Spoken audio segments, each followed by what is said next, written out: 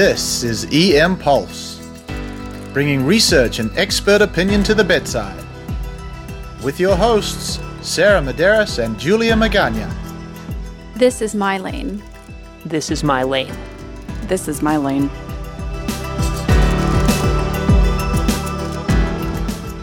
Welcome back to EM Pulse. Today's topic, like many of the topics we struggle with, is complex and emotionally and politically charged. While this is a UC Davis EM podcast, and many of the voices you hear today, including our own, are those of UC Davis EM physicians, the opinions expressed may not be those of UC Davis institution and health system. Just keep that in mind. And you may want to turn this off if you have little ones in the car, or at least listen to it in another space.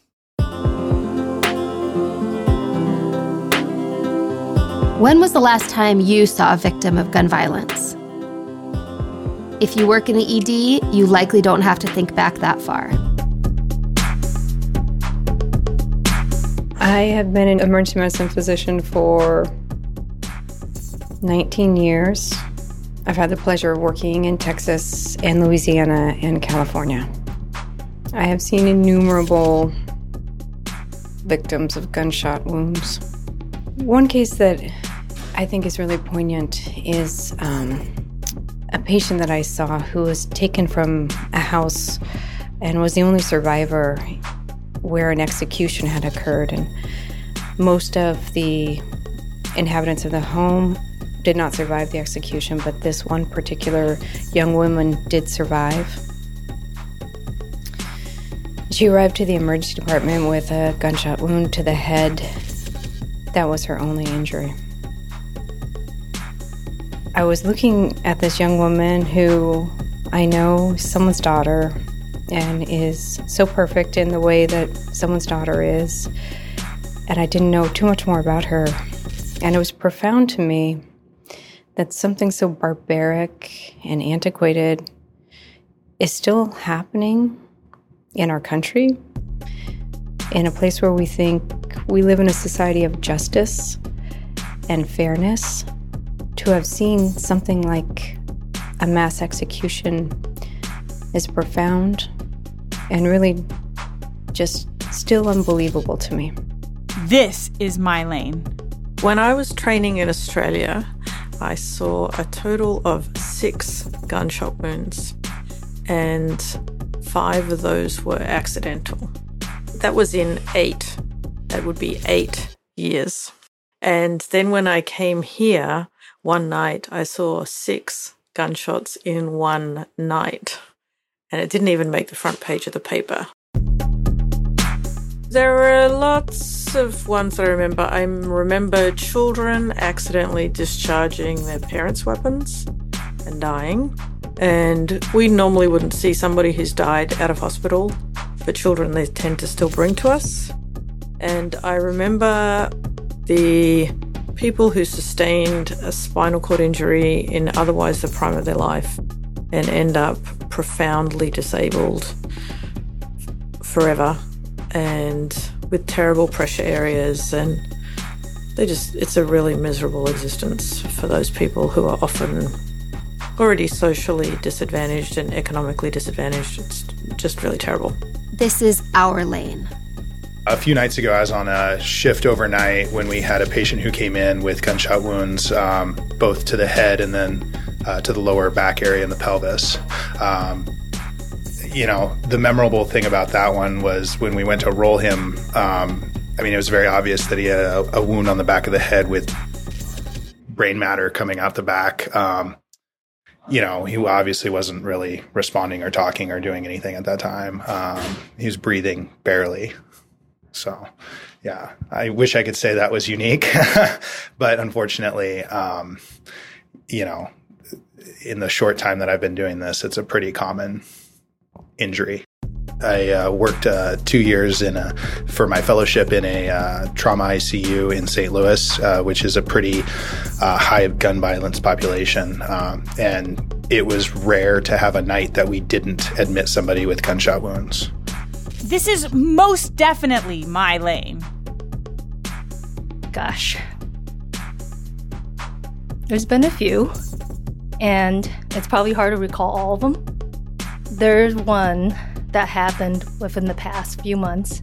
We actually acquired the patient as a transfer from another hospital. They stabilized her. She's a 3-year-old that got shot by drive-by shooting. She wasn't outside. She wasn't in a car. She was inside her house. Even though I didn't directly take care of her, I was only the doc that saw her with trauma surgery at transfer. It's still something that's really, really hard to take. And I can't imagine the doctors that had to take care of her at the other end.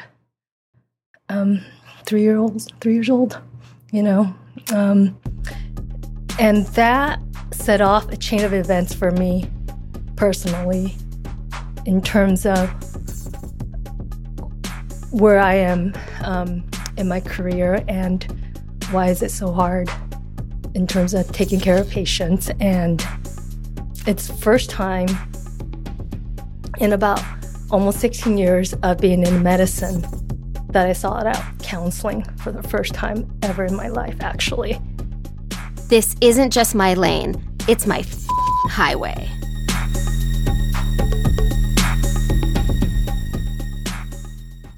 Last November, the NRA tweeted suggesting that self-important anti-gun doctors stay in their lane. Yeah, and this set off a wave of responses from incensed physicians across the country with the hashtags, "This is my lane" and "This is our lane." This hit especially close to home for emergency medicine physicians and trauma surgeons who treat victims of firearm violence on a daily basis. That line, "This isn't just my lane, it's my highway," that went viral as part of a tweet from Dr. Judy Melinek. She's a forensic pathologist who has seen more than her fair share of firearm fatalities. But it also angered the broader medical community, who recognized the importance of physicians' role in researching public health issues and finding evidence-based solutions. Listening to these stories, Sarah, it really strikes me how common these physicians perceive gun violence to be. You notice they use phrases like innumerable or too numerous to count. Yeah, and I interviewed the first 4 physicians that I came across that day. So imagine what it would have been like if I had interviewed the entire department. Yeah, I'm sure we all have images of gun violence that we just can't let go.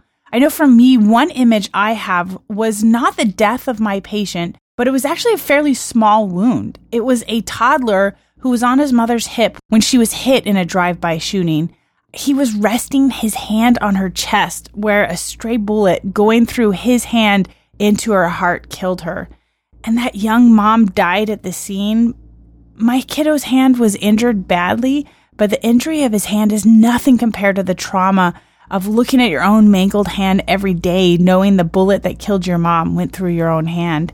How can you not have PTSD? How is violence not in that kiddo's future? How can I forget that?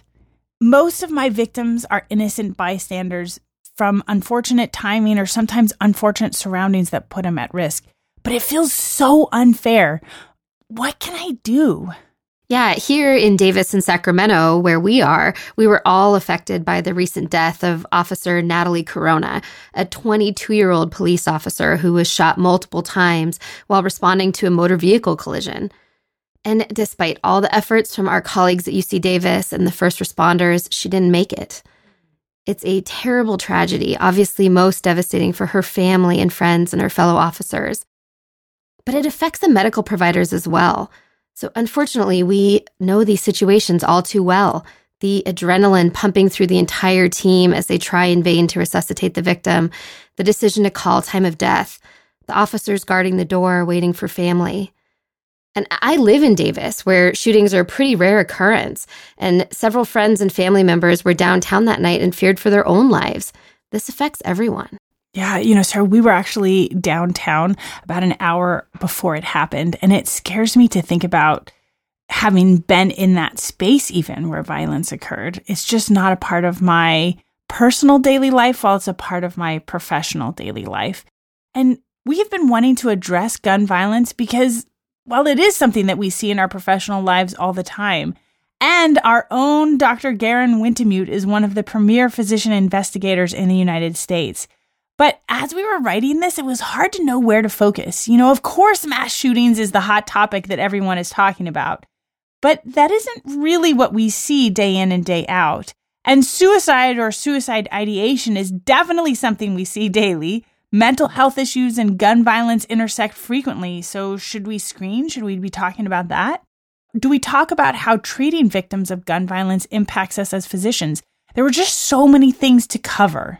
Yeah, clearly this is not a simple issue, nor will we be able to cover everything today.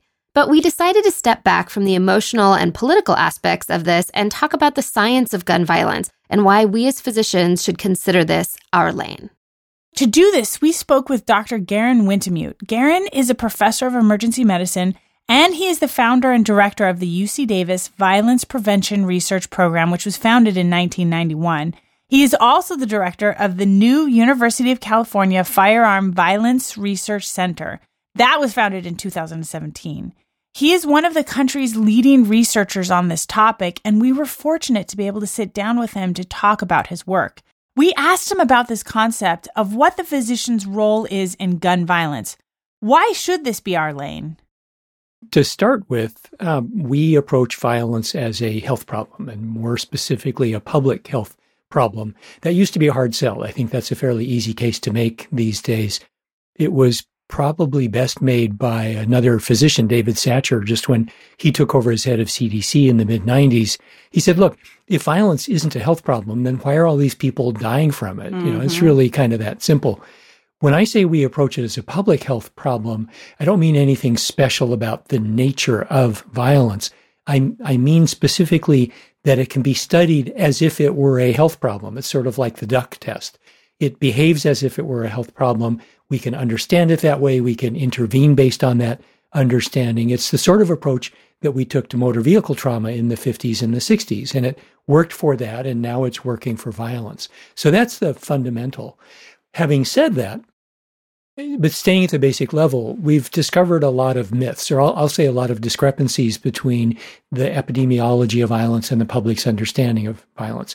First off, it's not primarily a crime problem. 2/3 of firearm violent deaths in the United States are suicides, not homicides. And if you drill down to that, you realize there are completely different demographic groups involved in those two types. And everybody understands that risk for firearm homicide, like risk for homicide, is highest among young men of color, particularly young African American men. Suicide risk is highest among old white guys. And if I, as I often do, move from epidemiology into policy and advocacy, or at least political activity, it's important to stress that whoever you might be, this problem affects people like you, not just people who aren't like you. And mass shootings have really changed the game in that regard, because for the first time, everybody feels like they have a stake in the issue. So we wanted to know, if this is a public health problem, why haven't we as physicians been a major part of the solution? So actually, starting in the 80s, we very consciously developed the idea and did some research along the lines of that idea that violence could be studied as if it were a health problem, which we thought it was. That effort was timed to a rapid increase in rates of firearm violence in the 1980s and 90s. And our work was part of something larger, something this country actually does really well when it puts its mind to it. We understood that there was an epidemic, as it was described at the time, and we mobilized. We started a research effort across the country. There was federal funding for research. Smart people were on the case. It was very consciously what we did for motor vehicles. Study the problem, understand it, make recommendations, have policymakers ready to put those recommendations into action.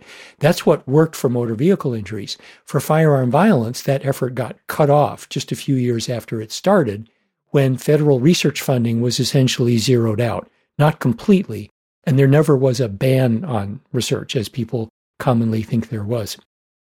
But as a practical matter, that mobilization came to an end. And for 20 years, from the mid-90s until about 10 years ago, or even less, there were only about a dozen people in the entire country, 2 physicians in the entire country, who kept to a career commitment to study this issue. Here's a problem that was at the time killing 30,000 people a year, or close to 40,000 people now, a dozen people studying it. It's in retrospect, it's very sad, but it's also laughable how disproportionate was the response to the problem compared to the size of the problem itself. To give another example, I saw, I think, one of the very first cases of AIDS as an ER doc in the early 80s, and we knew we were up against something really big, and there was a time when that diagnosis was a death sentence. But we didn't tolerate that. We put hundreds and then thousands of people on the case, and AIDS is now a manageable chronic condition. We have simply chosen over and over again, consciously and deliberately, not to take that approach with firearm violence. I find this so frustrating, Sarah, and it's really kind of bizarre. I mean, sepsis, liver disease, motor vehicle collisions each kill a similar number of people as firearms per year in this country, but we have thousands of doctors and scientists in researching these causes of death. Why should we not devote equal resources to studying firearm deaths? It's true for a bunch of reasons. One is firearms are a consumer product. So there's an industry that is devoted to maximizing sales, maximizing use, etc. There are political organizations. There's, again, to draw a contrast between motor vehicles and firearms or tobacco and firearms. There isn't a United Smokers of America. There isn't a United Drivers of America. But there is an organization by another name that I will call the United Gun Owners of America. And it's a very powerful political organization, which has been able, more in the past than presently, to call the shots in Congress. So there simply has not been the sort of response. The other is that there also isn't any language in the Constitution about tobacco or in the Bill of Rights, to be technically correct, about tobacco and motor vehicles. There is about firearms, and there is an understanding, now legitimized by the Supreme Court, that there is an individual right to keep this product for specified purposes, and that has also constrained efforts to regulate its use. Okay, so how and why has this changed? Rates of violence began to climb. And then I think the real watershed, and it's become even clearer in retrospect, was 2012. So a little bit less than 10 years ago, there was a series of public mass shootings culminating in Sandy Hook. And we had had public mass shootings before. We had Columbine and Virginia Tech and others. But in 2012, first there was Aurora and a bunch of people in a movie theater, and then there was a mass shooting at a religious facility. And then there was Sandy Hook, all those kids. I remember exactly where I was when I heard that news, and I suspect a lot of other people did. Within hours, and I'm not exaggerating, I remember the hours, it was clear that something was different, and that pressure mounted, and it's never really let up. People started joining the field, new investigators, people from other fields of research, stepping up in 2013 saying, I need to be part of this now. I reached a personal tipping point. And that has continued. What's happened in the last 6 years now is every time there's been a big mass shooting, public mass shooting, there's been, first off, collective national grief. I mean, it feels like a knife to the chest. It's just physical feeling and anguish and a demand for change. Either nothing happens or not enough happens. A lot of people get discouraged. The acute pressure for change drops, but it never falls back to baseline. So what has happened over the last 6 years is event by event by event, there's been an increasing demand for something to be done. And things are again different after Parkland. And I think for some specific reasons. One is, again, the victims are kids. Kids are innocent. They don't assume any of the guilt for what happened to them the way adults do, especially the way in this society stigmatized populations do. They don't ask for it. It's put on them. That's how part of how our society works. But these kids, unlike the kids at Sandy Hook, don't need spokespeople. They can talk for themselves, and they do a damn good job of it. The other thing is that this time, unlike, I would argue, Sandy Hook and a number of the others, this time there's a very clear, focused, discrete policy that's in effect in other states that, had it been in effect in Florida, would have prevented Parkland. Florida, since Parkland, has enacted that policy over the NRA's objections, and the NRA's response has been to change its position and recommend that other states adopt a similar policy. So there is concrete movement since the date of that massacre. And in addition, on a daily basis now, I get queries, sometimes more than one a day, from people in all walks of life wanting to know how they can help. A lot of those people are physicians, because I am, but they're everything from elected officials to just the guys at the gym to foundation presidents. There is a real sense of, in the public, I got to do something. Mass shootings are the reason there is a public conversation, but they account for no more than 1% to 2% of all deaths from firearm violence. How I say it is, for homicide, people understand that the group at highest risk for homicide are young men, and particularly young men of color. If I can put a great deal of demographic, social, whatever distance between me and the people at risk, it's not my problem. Suicide is more common. We don't have a public understanding of suicide in the United States. It's invisible. Public mass shootings are completely different. Whoever I am, they happen to people just like me because they happen to a cross-section of the population. Wherever I go, they happen in places just like the places I go. They happen at the mall, in the movie theater, in places of worship, and so forth. So they could happen to people like me. They could happen to me. Far and away, 98 to 99% of the problem is the kind of violence that doesn't make the news or doesn't make the news as much. And I think that's in large part because we've gotten used to it, or we did. We came to understand it as part of America, as if it had to be that way, and it does not have to be that way.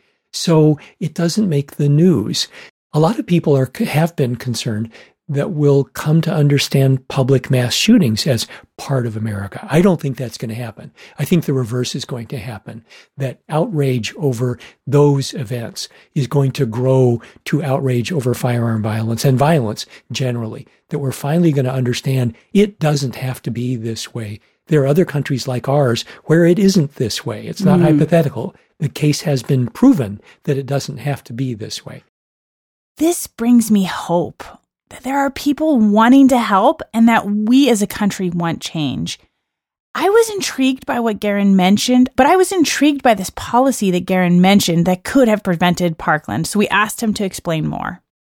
Here in California, we call it a gun violence restraining order. It's been implemented in California. We're actually studying it to see if it does work in a sense of reducing violence. The idea is this: the gun violence restraining order is designed for people who are clearly at imminent risk for doing something awful, and firearms are part of the equation. But they haven't committed a crime, so they can't be arrested. They're not psychotic. They don't meet what we call 5150 criteria here in California. They can't be hospitalized. So we let them go. But everybody knows that something's going to happen. With a gun violence restraining order, which was modeled after domestic violence law here in California, family members or law enforcement can go to a judge and make a case, just as we do for DV. The judge has to follow specified rules of evidence, which are in the statute. But if the judge agrees, yep, we got a problem, we don't have all the answers, but we know that guns are part of what make this problem so acute, the judge can issue an order saying, sir or ma'am, but it's usually a guy, of course, for the next 3 weeks, you can't buy guns, you can't have guns. The order is served by law enforcement, given the situation. It comes with a search warrant if one is requested. And the process is basically knock, knock. Hi, sir, you're having a really bad time. We know about that. Here's an order from the court. We need your firearms, and we're not leaving without them. It's been done a couple hundred times here in California. I know for a fact, because we're doing the evaluation, that mechanism has thwarted at least 2 mass shootings, 2 that I'm aware of. Wow. We're still gathering records. Had a GVRO been available in Florida, the woman that Nicholas Cruz lived with or local law enforcement could have gone to a judge. We understand that law enforcement dropped the ball, and they might have dropped the ball if this had been available, but it wasn't available. Right. And Florida has taken that step. It's smart stuff. It will not change rates of violence. That's not what it's designed to do. It's one case at a time. But one case at a time, it will take firearms out of high-risk situations and prevent the kind of tragedies we all read about. So I agree. This seems like a really smart policy, and yet that's a little intimidating to approach on a shift. So we wanted to know, how does this happen practically? If you're a physician, here in California, you can't go to the judge yourself. I helped draft the bill in California, and originally physicians were in there. Physicians, through their organizations, asked to be taken out. So it's just family and law enforcement. So in our ED, if I were in this situation, I'd talk to law enforcement in the emergency department. Generically, for physicians, you need some kind of intermediary.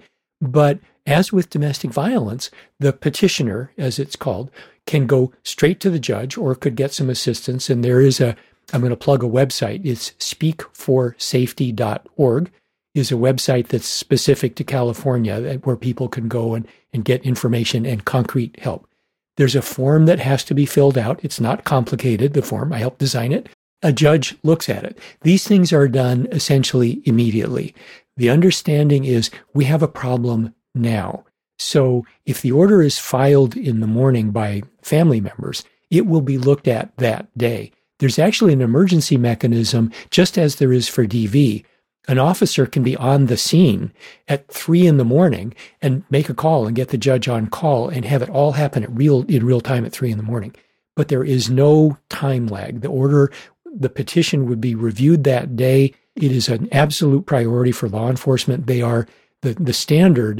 This isn't written. It's just everybody in law enforcement agreed this is what we're going to do. They're going to be served that same day or the next day because the crisis is now. And let me emphasize something here. For the kind of orders I've been talking about, there's an understanding that there's an emergency, and a judge has agreed that there's an emergency. There is not due process of law in what I've just described. There's no hearing. There's an emergency. We don't have time for that. So the judge issues the order, the guns are recovered, but the order is only good for 3 weeks in California, precisely because the person who's the respondent hasn't had a chance to make his or her case. Garen studies all of this objectively, and so we asked him about what the data shows in terms of where the violence occurs. One of the ways in which violence behaves like a public health problem is this. Risk for violence or for any subset is not evenly spread across the population at risk. There are demographic risk factors, there are geographic risk factors, et cetera, et cetera. Turns into there are hotspots, and which is helpful because you can focus your prevention resources on hotspots. But this is particularly true for homicide and cities, not just here in California, but across the country. There's been a substantial increase in firearm homicide rates nationally. That increase is substantially driven by changes in just 4 big cities. They're big enough, and the changes are big enough there that they can drive an uptick in the national rate. But one of the ways in which people in general misunderstand violence statistics, or for that matter, statistics for any other major health problem, is they think the national data apply to them. And that's never true. If you live in one of those 4 cities, life is pretty tough. But in most of the country, the recent uptick in homicide has simply not occurred. So on the one hand, we have to talk about that because that's the truth. On the other hand, I don't want people to go, oh, it's not my problem. It's the problem in those cities, and not be mobilized to do something about it. And to weave one more thread back in, that's where mass shootings are different. Because unlike homicide in big cities, I don't live in a big city, mass shootings happen in it can't happen here kinds of places. They happen in mid-sized cities and small towns, places where background rates of violence are low. So everybody has a stake. But how have mass shootings changed the way that we practice medicine? I don't think they've changed the practice of medicine. What they have done, I think, is helped motivate physicians, as they've helped motivate lots of other people, to doing something about the problem. Let me put it this way. An early realization for me, and I owe another ER doc, a friend of mine named Art Kellerman, who's now dean of the USHU's medical school, but he and I we were foxhole buddies involved in this field in the 80s. Art did a study proving something that we all knew, but it was in the background, and he brought it right up front. Most people who die from gunshot wounds die where they're shot. Doesn't matter how fast the ambulance gets there. It doesn't matter how quickly they get to the level 1. Doesn't matter how good we are, the trauma surgeons are. Those people are dead. And for me as a clinician, to make the maximum inroads into the number of people who die from firearm violence, I need to prevent them from being shot in the first place. That's what's happening with mass shootings in 2 ways. I'm going to use Sandy Hook as an example. That event occurs. Ambulances flood the schoolyard. They all leave empty. Everybody's dead. And that point got really driven home. So what's happening for clinicians is they're recognizing, I need to get involved in prevention. Some of them are doing it through their professional associations. Some of them are doing it individually. We've decided to help support that effort. We've actually created something I'm going to brag about here for just a minute. It is called the What You Can Do Initiative. And actually, I'm going to tell you the story behind it. The Las Vegas mass shooting happens. And I'm doing a lot of media, thinking, I'm not going to write anything this time. I don't have anything new to say. And the editors of Annals of Internal Medicine contacted me and said, would you write something? I didn't respond to them because they didn't want to say no to friends, and they're friends. And so I gave it a couple of days, and then I wrote them back and said, tell you what, I'll write something if you'd be willing to do something that journals don't do. And I actually think no journal has ever done this. And they said yes. So what I did was write a commentary. The readership are physicians, and the title was What You Can Do to Stop Firearm Violence. The what you can do is ask your patients about firearms when it's appropriate. And we had already written some articles talking about when it's appropriate and that there are no gag laws and so on. So ask them when it's appropriate and do something with their responses. And sort of as a joke with the readers, physicians, I said, okay, we all know about changing health behavior. Making a public commitment is important. So, reader, make the public commitment. And Annals of Internal Medicine set up a facility on the website so that people could make those public commitments and add some comments and so on. Almost 1,500 have. But we went another step. We launched a website that now has materials for physicians and for patients that has a bunch of resources to read right there at the website, links to the literature and so on. So how it's starting to change, and I hope it will continue to change the practice of medicine, is by enlisting physicians as one more labor force working actively daily to keep firearm violence from happening. That will do 2 things. In the short run, it will work because having high-risk people change the way they store their guns or give them to somebody else on a temporary basis will, one case at a time, help prevent violence. But the other thing it's going to do is it's going to change the way we think about firearms in society, which over the long haul is essential if we're going to make enduring change here. The Annals website now shows over 2,500 physicians have committed to making this a priority. The links to the Annals of Internal Medicine commitment to ask about gun violence and Garen's own website are in the show notes.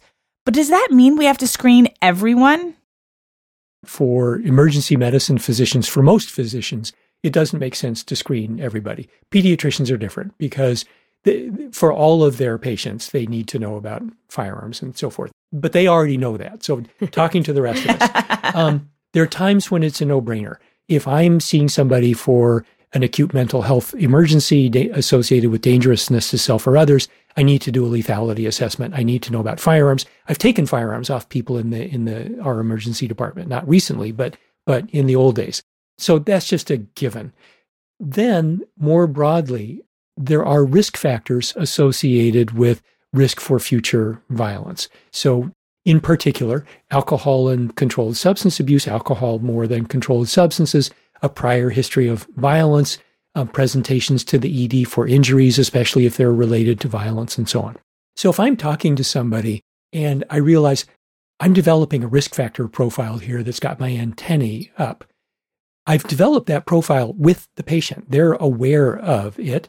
So I will talk about, you got some risk factors here. And when I encounter somebody with risk factors, I tend to ask some further questions about access to weapons and intent to use them and so forth. So let's have that conversation. Are there any guns in and around your home? Like that. And if the answer is yes, do you have access to them? Do they belong to you? And so on. What I've done in that process, which takes not a whole lot longer than it just took me to describe it, is implicitly establish relevance to the patient and make it explicit for a moment. You've got some risk factors here. I take just a few seconds to mention the word firearms in a declarative sentence before I ask the question so that they're not reacting to both the question and firearms at the same time. And I take my time about it if I can. If I can't, I push a little bit. If they decline to answer, they've declined to answer. I'm aware of that. I don't push it unless I really need to know because I'm doing a lethality assessment or something. So I'm selective. The other type of case I'll mention is if I'm seeing typically a woman for injuries that I suspect are related to DV, whether she's said so or not, I will ask that question because I'm concerned about the partner. I'm actually also concerned about her. Women who have firearms in violent relationships are at increased risk for violence with the firearm present. I may not try and talk her out of it, but I might present her that information. So if we do identify a patient who we feel is at risk, that's where the GVRO comes in, that gun violence restraining order. But remember, this has to be initiated by family or law enforcement, so get them involved. Another situation to consider is cognitive decline. Garen suggests that if you're having a conversation with grandma or grandpa about the car keys, you should probably be thinking about the guns as well. Now, only 13 states have GVROs, or Extreme Risk Protection Orders, ERPOs, as they're also called. So this may not even be an option where you are. In that case, Garen recommends talking with family or even having gun retailers hold the guns in escrow until the crisis is past, which is being done in some places. So are policies like these the solution? There is no one answer to this complex health and social problem. There's not even one kind of answer. There need to be policies that are specifically targeted at high-risk individuals. There need to be policies that have broader application. There need to be interventions that have nothing to do with policy. All of those things at the same time. But for policies, on my short list would be, here in California, we have some research coming out. I know the results, so I'm pretty confident about this. They're just not ready to talk about yet. But I think we will be able to make a really solid evidence-based case that the criteria for denial of firearm purchase in any state should extend to people with a documented history of alcohol abuse, multiple convictions for driving under the influence, and so on. Our research to date has shown, and we've got some bigger stuff coming, that if you control for everything else, among people who legally purchase firearms, those with a history of alcohol abuse are substantially more likely than others to commit serious violent crimes with guns later. That comports with everything we know about alcohol abuse and violence. That understanding has just not been extended to purchasing and possessing firearms. I think that will change. I think it should change if our results turn out to be what I expect. The other, and this is based on work that we did actually a long time ago, I think it would make sense for denial criteria, denial of purchase, to be extended to people with prior convictions for violent crimes. One of the myths about gun policy in the United States is this: violent criminals can't buy guns legally. That's just not true. If the conviction is not for a felony, if it's not for a domestic violence misdemeanor, in most of the country, you can have lots of those convictions and still buy all the guns you want. Here in California, we changed the law. We were that way and then moved to adopt that new prohibition. And our group evaluated that natural experiment and found that it had a very large beneficial effect on the people who were denied, newly denied. The other area that we're working on, I think it's really promising, but our work's not done yet, so I can't make a firm recommendation, is kind of the flip side. We spend a lot of time all across the country working to prevent prohibited people from acquiring guns. We don't do anything generally in the United States about people who bought them legally but have now become prohibited. I've just been convicted of a violent crime. I've just been served with a domestic violence restraining order. I've just been hospitalized. There are probably millions of people in the United States who legally bought guns but are now prohibited. And the thing to keep in mind is those prohibiting events in and of themselves are associated with an increased risk for violence. They're prohibitions that make sense, and guns are part of the equation. In most of the country, nothing is done about those guns. Here in California, there is a statewide program. It's called the Armed and Prohibited Persons System that identifies those people because California has the data that make that possible. And it leads to a knock on the door. Hi, sir, real sorry, but you've become a prohibited person. You got guns. We're not leaving without them. What we know about that intervention is that as a matter of process, it works. Tens of thousands of people have been contacted and had guns recovered, and nobody's been hurt. Think about that. What we don't know is whether that recovery is associated with a reduced risk of arrest. Our group is doing that evaluation. Intuitively, it makes a lot of sense, but intuition can lead you astray. So we'll see what happens. But as you said, we follow the science. Gun violence sucks. I think all sides can agree this sucks. But who should be at the decision-making table? I would argue physicians should be a part of the solution for several reasons. This is our lane. Pulse check. We heard from several providers. We all see firearm-related deaths frequently, and it's impacting our professional and personal lives. We are on the front line. We walk through the blood-soaked bays and hold the hands of parents when we tell them their child has died unnecessarily. This is not something new. Physicians and investigators historically have been a key part of identifying things that affect the health of our patients and the public. We have been a part of the solution. Look at motor vehicle collision injuries. Garen points out that while mass shootings are a fraction of firearm-related deaths, they make the issue relevant to everyone. And we can do something about it. We can impact our patients one patient at a time by asking our patients who have concerns for mental health illnesses, who are victims of violence or alcohol-related injuries, about the guns at home. And in California, at least, we can work with family or law enforcement to make sure the guns are safe in the short term. Go to the Annals of Internal Medicine site or the UC Davis What You Can Do to Stop Firearm Violence site and commit to being part of the solution. This is a hot button issue, so let's respectfully continue the conversation on social media. We're on Twitter, Instagram, and Facebook as @EMPulse Podcast. If you haven't yet, please subscribe to our podcast. We're on iTunes, Google Play, and Spotify. Please rate us. It helps others discover us. We have another emergency medicine conference coming up, the UC Davis Emergency Medicine Winter Conference at the Ritz-Carlton in Tahoe on March 4th through 8th. Find out more in the show notes. And we have some exciting news. We will be podcasting from the Western Regional SAEM Conference in Napa, March 21 and 22. So we will be bringing you all of the best highlights from the conference. If you're in the Western United States and you want to come and join us, register through the link in our show notes. As always, thank you to our department. Your compassion and passion inspire us. And thank you to OM Audio Productions.